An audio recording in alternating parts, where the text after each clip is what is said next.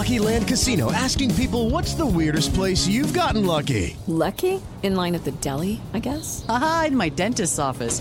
More than once, actually. Do I have to say? Yes, you do. In the car before my kids' PTA meeting. Really? Yes. Excuse me, what's the weirdest place you've gotten lucky? I never win and tell. Well, there you have it. You can get lucky anywhere, playing at LuckyLandSlots.com. Play for free right now. Are you feeling lucky? No purchase necessary. Void where prohibited by law. 18+. Terms and conditions apply. See website for details. That did not go well. They were about to replay it on NFL Network. I asked Tazi politely to please change this horror show. I don't want to watch a scary film as I'm trying to do this show. That was terrible. I will give credit where credit is due, though. This is the second Monday in a row. The second Monday night into Tuesday where I feel awful about myself for making terrible picks and bad bets.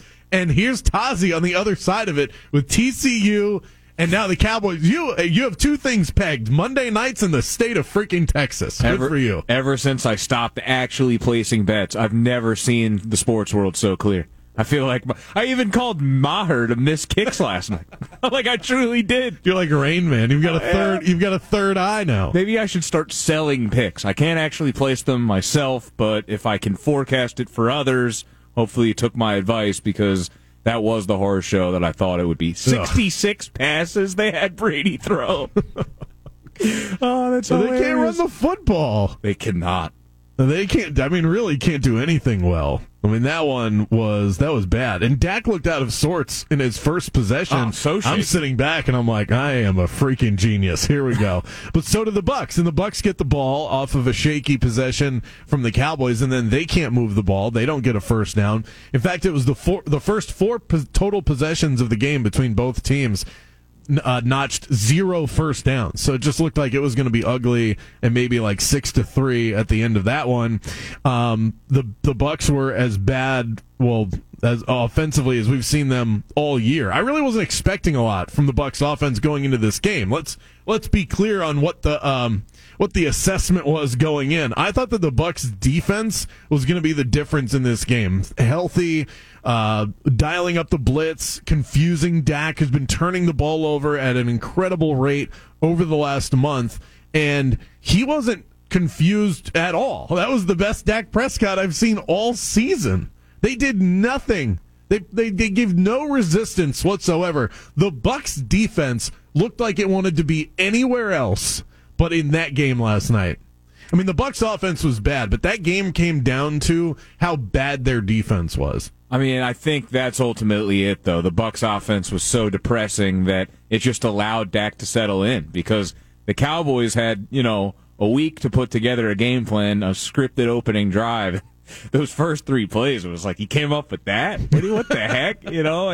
And once they were able to just easily get a stop on the other side of the ball, it just allowed Dak to calm down the heart rate, and they do have weapons. You called out Schultz. You thought that Schultz would have a big game, and he certainly did. The other tight end had a big play. It just it was an easy game for Dallas, and now they become a team that, they match up with San Francisco a little bit. I think I'm still rocking with San Fran, but, I think the way the Cowboys are built, kind of trouble in the postseason.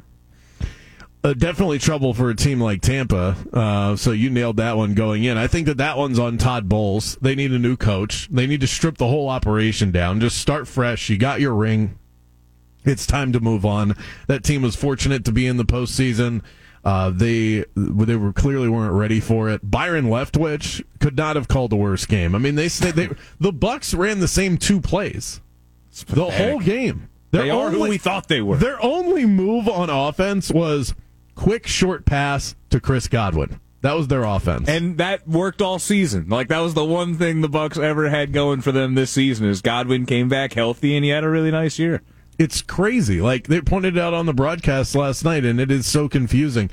Brady and Evans look like they are playing for different teams. Different they languages. look like they've never played with each other. Yeah. Like, what happened? I don't understand. They've lost all chemistry. So weird. I mean, I think timing is big in that. The back shoulder stuff, you didn't get to see any of that. Tom just threw some really weird balls. The red zone pick was bad. And, that GOAT stat that they put up, that I think he was 86 touchdowns, no interceptions in his previous, that many red zone trips. Yeah. We saw him look 45 years old last night, and that includes the bad chemistry with Evans.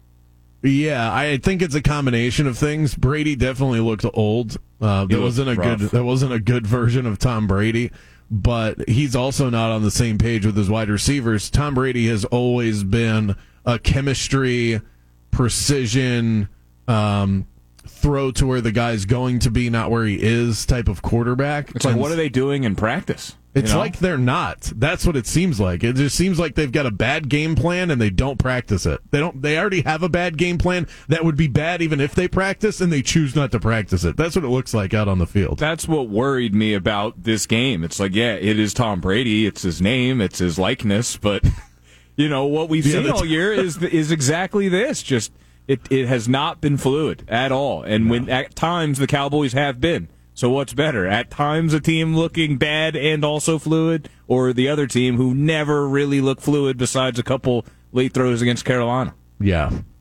I was banking on a Cowboys team that would put the Bucs in some advantageous situations that they could capitalize on. I didn't think that Dallas would be able to move the ball with ease against Tampa, and they just sliced them. Absolutely sliced them. As for Brady, I've kind of figured out what it is with him because we've been following him so closely throughout this season, trying to figure out, is he washed? Does he still have it? Is it bad play calling? What's going on there? Because we've seen portions of the season where he's looked like he looked last night, where you're like, this is awkward, Tom. I don't want to watch this. I'm too much a fan of what you do in your career. I don't want to see you struggle like Peyton at the end of his career. But we've also seen... Peyton did win a Super Bowl, though. Yeah, he did. That he did. We've also seen the good Tom this year. We've seen some games where you go, okay, it's still there. I think that there have been glimpses of it. What I've figured out with Brady and where he is in his career, it's not that he's washed completely.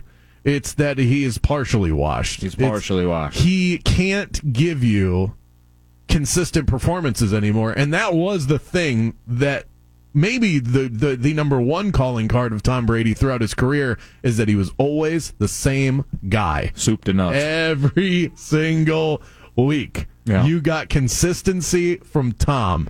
He'd have like the random stinker, but week to week, he was the same guy for 20 years. And now what we're seeing is you don't know what Tom you're getting on Sunday or whatever day they play.